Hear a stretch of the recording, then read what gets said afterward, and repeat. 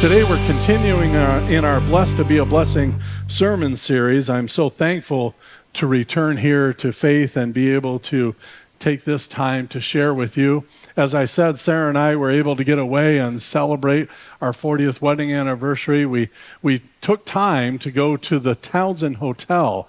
Now, my family doesn't own the hotel, just to let you know. My last name is Townsend, but it's in Bloomfield Hills, Birmingham, somewhere that there's a lot more money than I can imagine. And we went there and had a wonderful, relaxing time and just enjoyed one another's company. So we're thankful for that time that we had to get away and to celebrate. Celebrations are important. If you think about life and the celebrations that you have and should be recognizing, you have many of them. There's dates, birth dates, anniversaries, things of that nature. Men, I want you to think right now of the date that you went on your first date with your wife. Some of you are going, I wonder when that was. And your wife is going, I know. That's one of the things that we can celebrate when we have special dates, special times in our life. This is a special time. Gathering for worship here on a Sunday morning is a special time. When people invest in God and their relationship with Him, it is special. It's special that Jeff and his team gather early and prepare the music for us to worship. Because I truly believe when we sing praises to God, it opens our heart up to get into His Word in an even deeper way, but also to hear His Word and His grace and blessings through the songs as well when we sing them together. I just want to thank Jeff and his team for the blessings that they give us each and every week. It's a wonderful gift that they have that they share with this community and beyond because of the online community. Now back to our sermon series, Blessed to Be a Blessing, which is connected to the Okay, I'm good.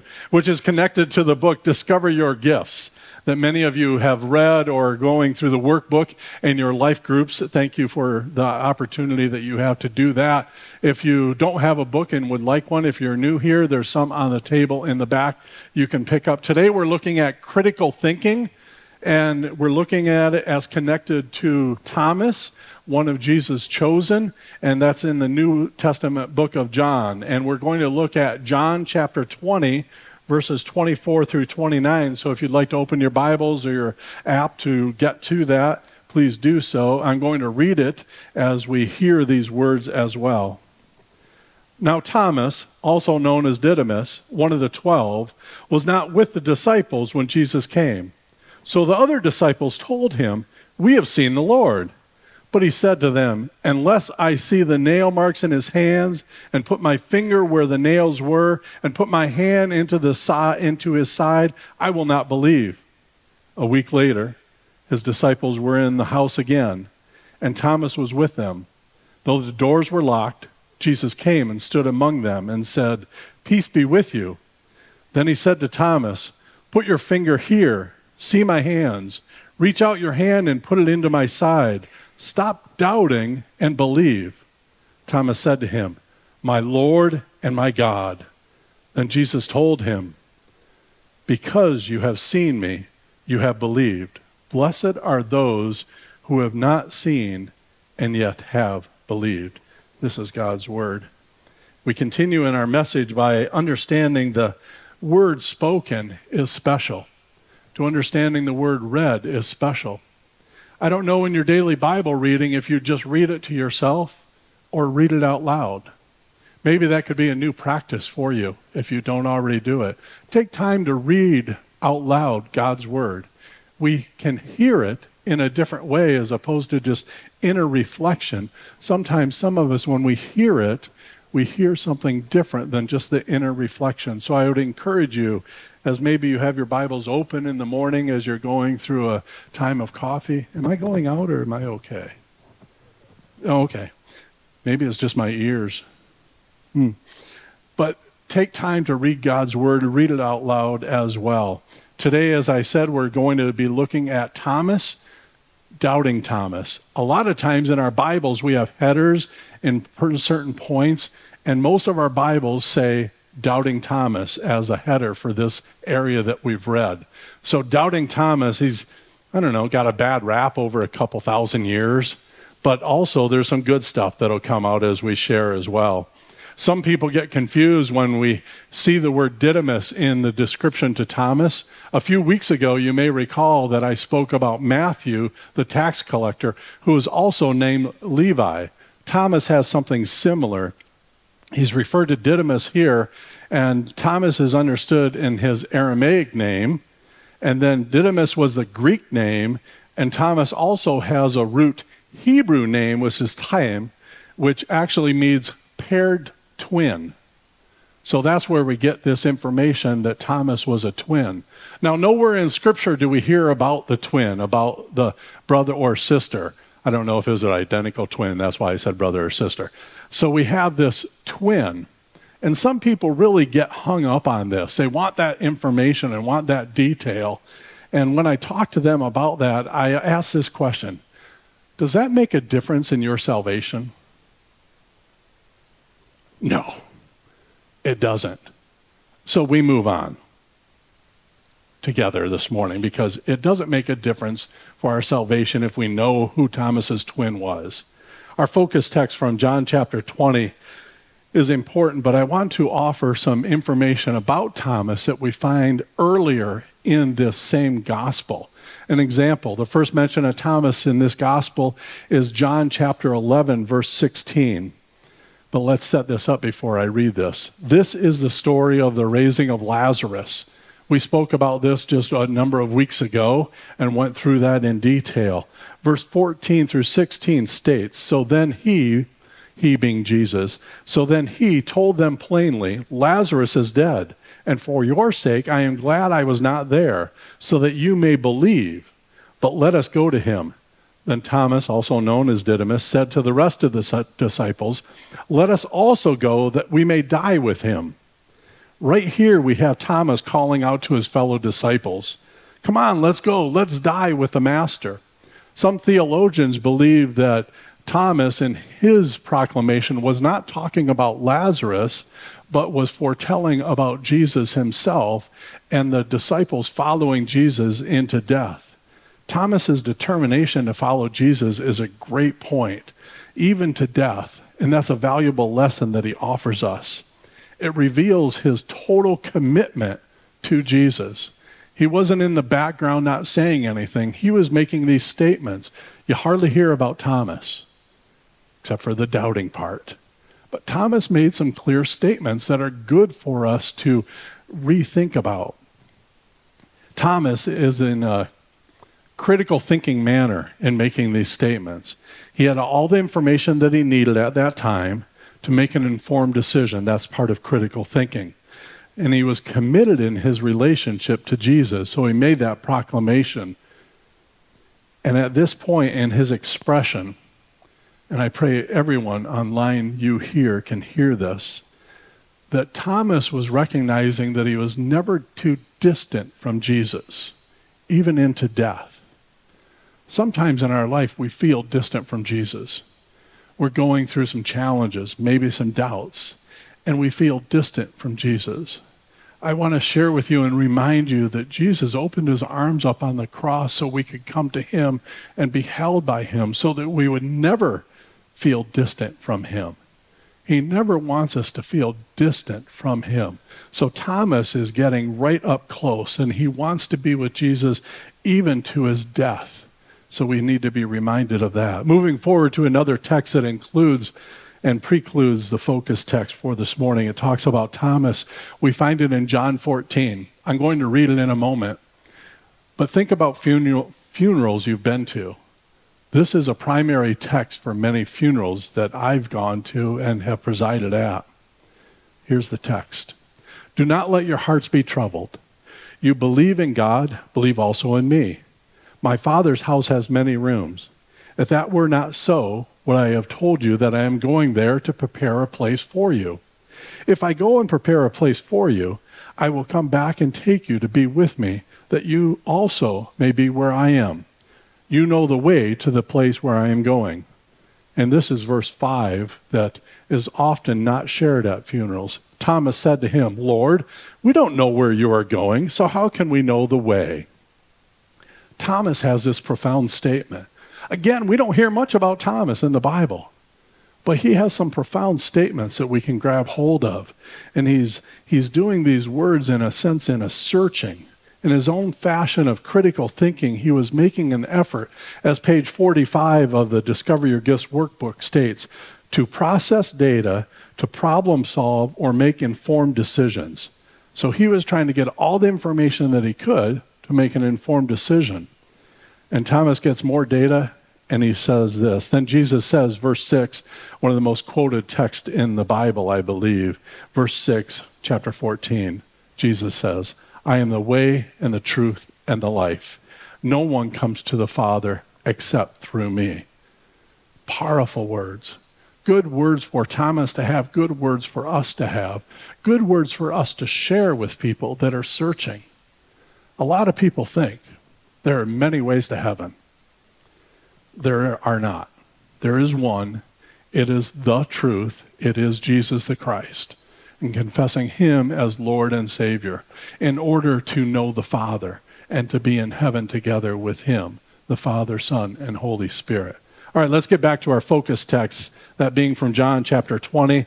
This is the record of Jesus appearing to the disciples. Verse 19 and following again from an earlier reading. On the evening of that first day of the week, when the disciples were together, with the doors locked for fear of Jewish leaders, Jesus came and stood among them and said, Peace be with you. After he said this, he showed them his hands and the side. The disciples were overjoyed when they saw the Lord. Again, Jesus said, Peace be with you.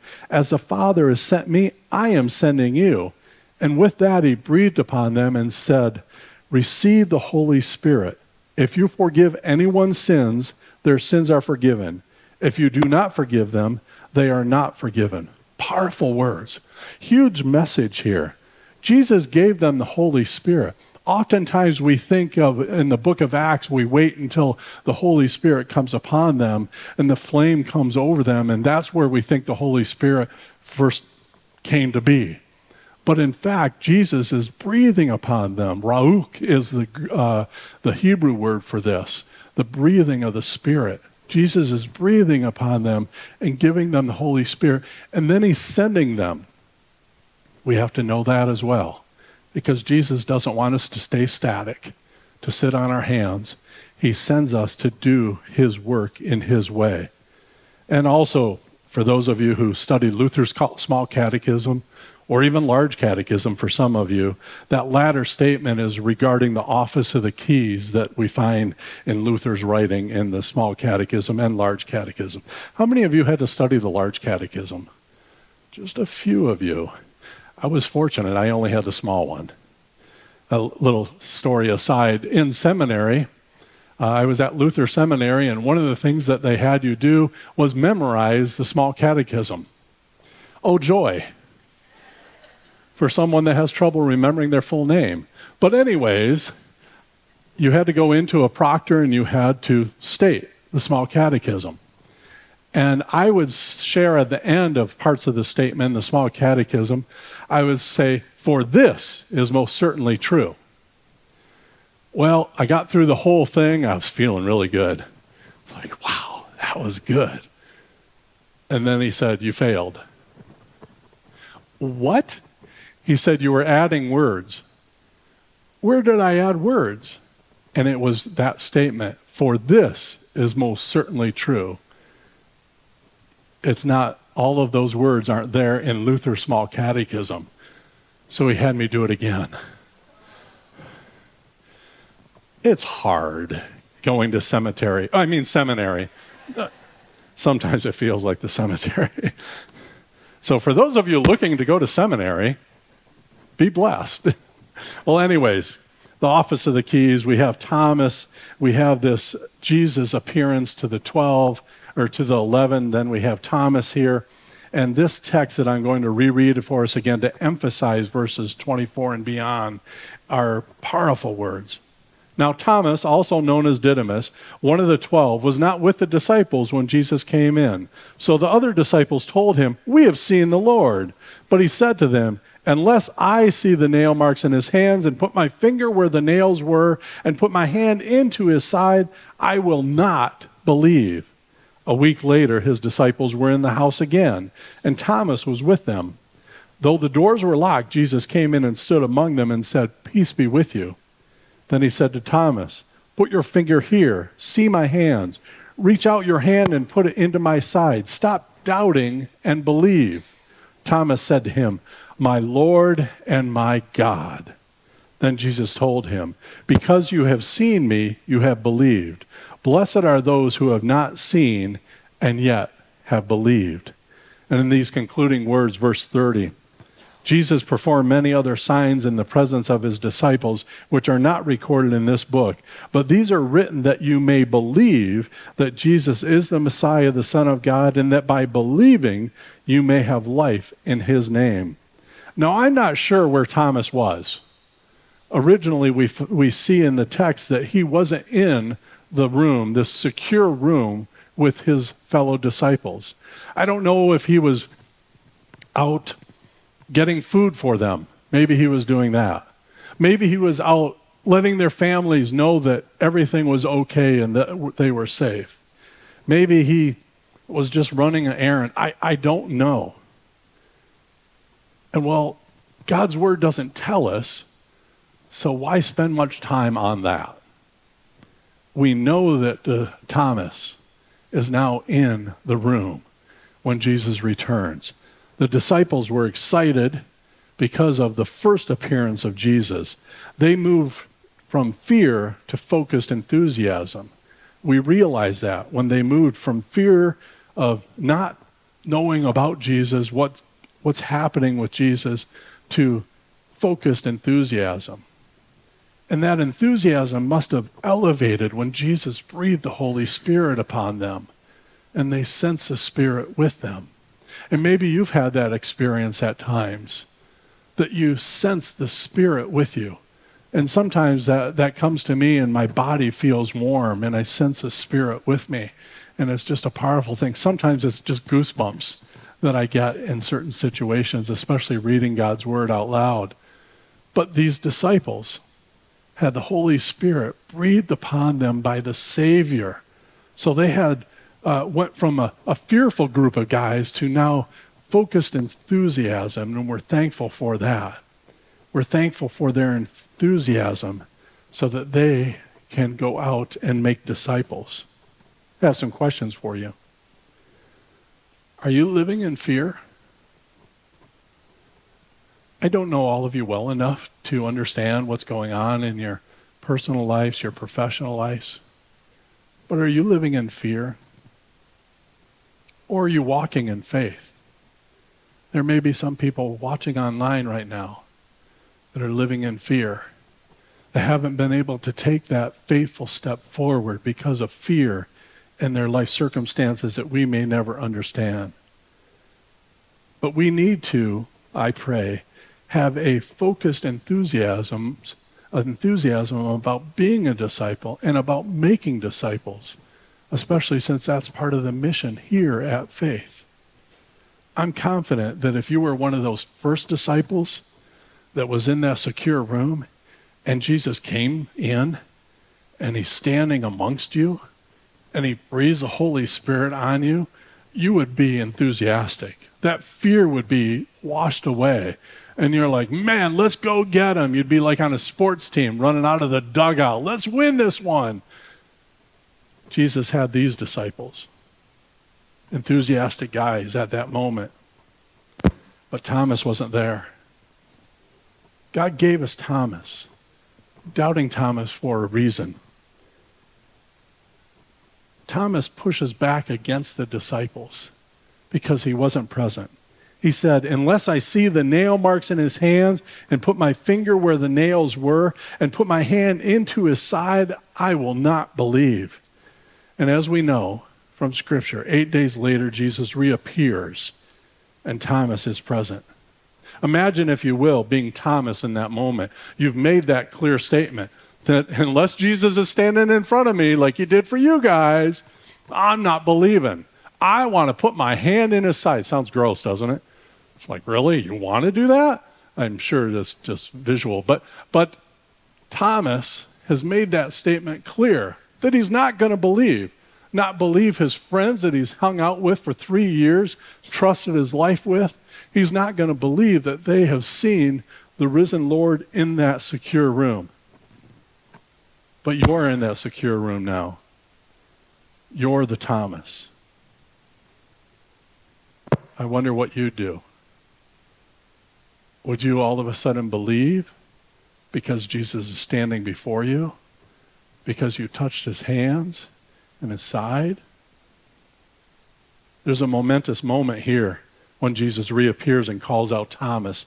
Jesus said, "Put your finger here and see my hands. Put out your hand and place it in my side. Do not be faithless, but believing." So Jesus calls Thomas out, right? That's what I like about this. He doesn't just go and pat him on his head. I'm here. He calls him out because he knows what Thomas has said to the others. So he calls him out and says, yeah, come on, do it. I'm here. But Thomas reacts right away with this awesome profession of faith. My Lord, my God. I pray we would have that response if we had any doubt as well. St. Augustine, who many Lutherans consider one of the theological fathers of the Protestant Reformation because of his views on salvation and divine grace, Martin Luther himself referenced him multiple times. St. Augustine wrote this about Thomas in the 5th century. Thomas saw and touched the man and acknowledged the God whom he neither saw nor touched. But by the means of what he saw and touched, he now put far away from him every doubt and believed the other. He wasn't thinking about, at that time, about believing in the man, the physical man, Jesus being human yet divine. Now, Augustine is telling us he's believing in God in the fullness of Jesus, even though those earlier comments I made of Thomas, he seemed very faithful, but he must have went into a fearful mode when Jesus was crucified, and he had his doubts. Scripture continues with Jesus' last words to Thomas. Have you believed because you have seen me? Blessed are those who have not seen, yet believe. 2,000 years later, there's some people still wanting to see to believe. That scripture comes to us in a way from Luther's writings, this gospel text about Thomas, sola fide, that is faith alone, that we're called to have faith alone in the power of God. This sentence, blessed are those who do not see yet believe, is more for us today. That we are people that can't necessarily see the physical Jesus in front of us like the disciples did, and yet we're called to believe. We're called to have faith. Many of you have witnessed the power of God in action. Many of you maybe have seen miracles take place. Life's transformed because of the power of God and the Holy Spirit. And you believe. And yet there might be some people online or in this room that struggle to fully invest themselves in Jesus the Christ and believe in him. Many people that I've talked to believe, Jesus, that guy you believe in, he's a great teacher, great historical figure, a great philosopher, a great healer. Some people, it's difficult to get through because of their doubt in believing something that they can't touch, that they can't see. But that's where faith comes in. And Scripture gives us that blessing of having a fundamental principle of faith. Blessed are you who do not see, yet you believe. I pray your presence in our time of worship here, in this time of recognizing freedom in our country with this long 4th of July weekend. You know that you are blessed. Blessed to be in this room or online. Blessed to be a follower of Jesus Christ. Blessed to have freedom in him, let alone the freedom that we have here in this country. Now, we may not have been in the room 2,000 years ago and touched the hands or put a hand in the side, but we know we are blessed because of people that have went before us, even people like Doubting Thomas. Let me drop a little more wisdom on you from another Thomas, not the biblical one that we've been referencing, but the great medieval theologian Aquinas, Thomas Aquinas. He wrote this in the 13th century. Those who believe without seeing are more meritorious, maybe the microphone doesn't like that word, meritorious, than those who, seeing, believe. It is a special blessing to be able to believe without seeing. But I believe that we can see Jesus at work in one another's lives, that we can see the Holy Spirit working in and through us and other people proclaiming Christ. There's a great scripture reference, Hebrews chapter 11, verse 1, coming up on the screen. Faith is the assurance of things hoped for, the conviction of things not seen. That's why faith alone is so important. Let me wrap this message up. Thomas's case is applicable in three ways, giving three reasons in connection to critical thinking. First, because it comforts us in our security. If we process what happened to Thomas and his doubts and we get all of that information, for some of us it gives us comfort in our insecurity because we see that a man like Thomas who walked with Jesus had doubts. So it tells us that there's biblical figures, there's great people that have went before us, great men and women of faith that have had doubts. And we're in that company sometimes when we have doubts as well. But please know they all remain faithful as we are called to remain faithful. Secondly, this is applicable to us because the story of the doubting Thomas shows us that every doubt can lead to an outcome brighter than the uncertainty it started with. So Thomas came to proclaim, "My Lord, my God," in a very clear way.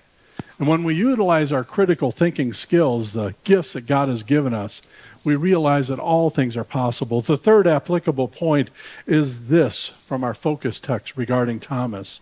The words that Jesus addressed directly to Thomas remind us of the true meaning of mature faith and encourage us to persevere when we're having doubts. Despite difficulty that we may be drudging through in life, we're called to have faith, to walk with Jesus, to be in his footsteps. Thomas gives us hope. So when somebody talks about doubting Thomas from now on, think of hope. Thomas gives us hope because when we're searching for security, when we're having doubts, we can acknowledge that Jesus is still our Lord and our God. I believe Thomas is a sign that holds up throughout the centuries, that Jesus' identity is above all his wounds, that Jesus' identity is in his heart. And that heart of love, that love that he had, was the love that held our Savior on the cross. Let's take a moment in prayer, please. God, you sent Jesus to be our Savior. Thank you. That he sacrificed and saved not only Thomas, who at one point doubted, but Jesus saves us as well. Remain with us as we go about our week. Bless us and keep us as we show your love, even to those that doubt. Lord, in your mercy.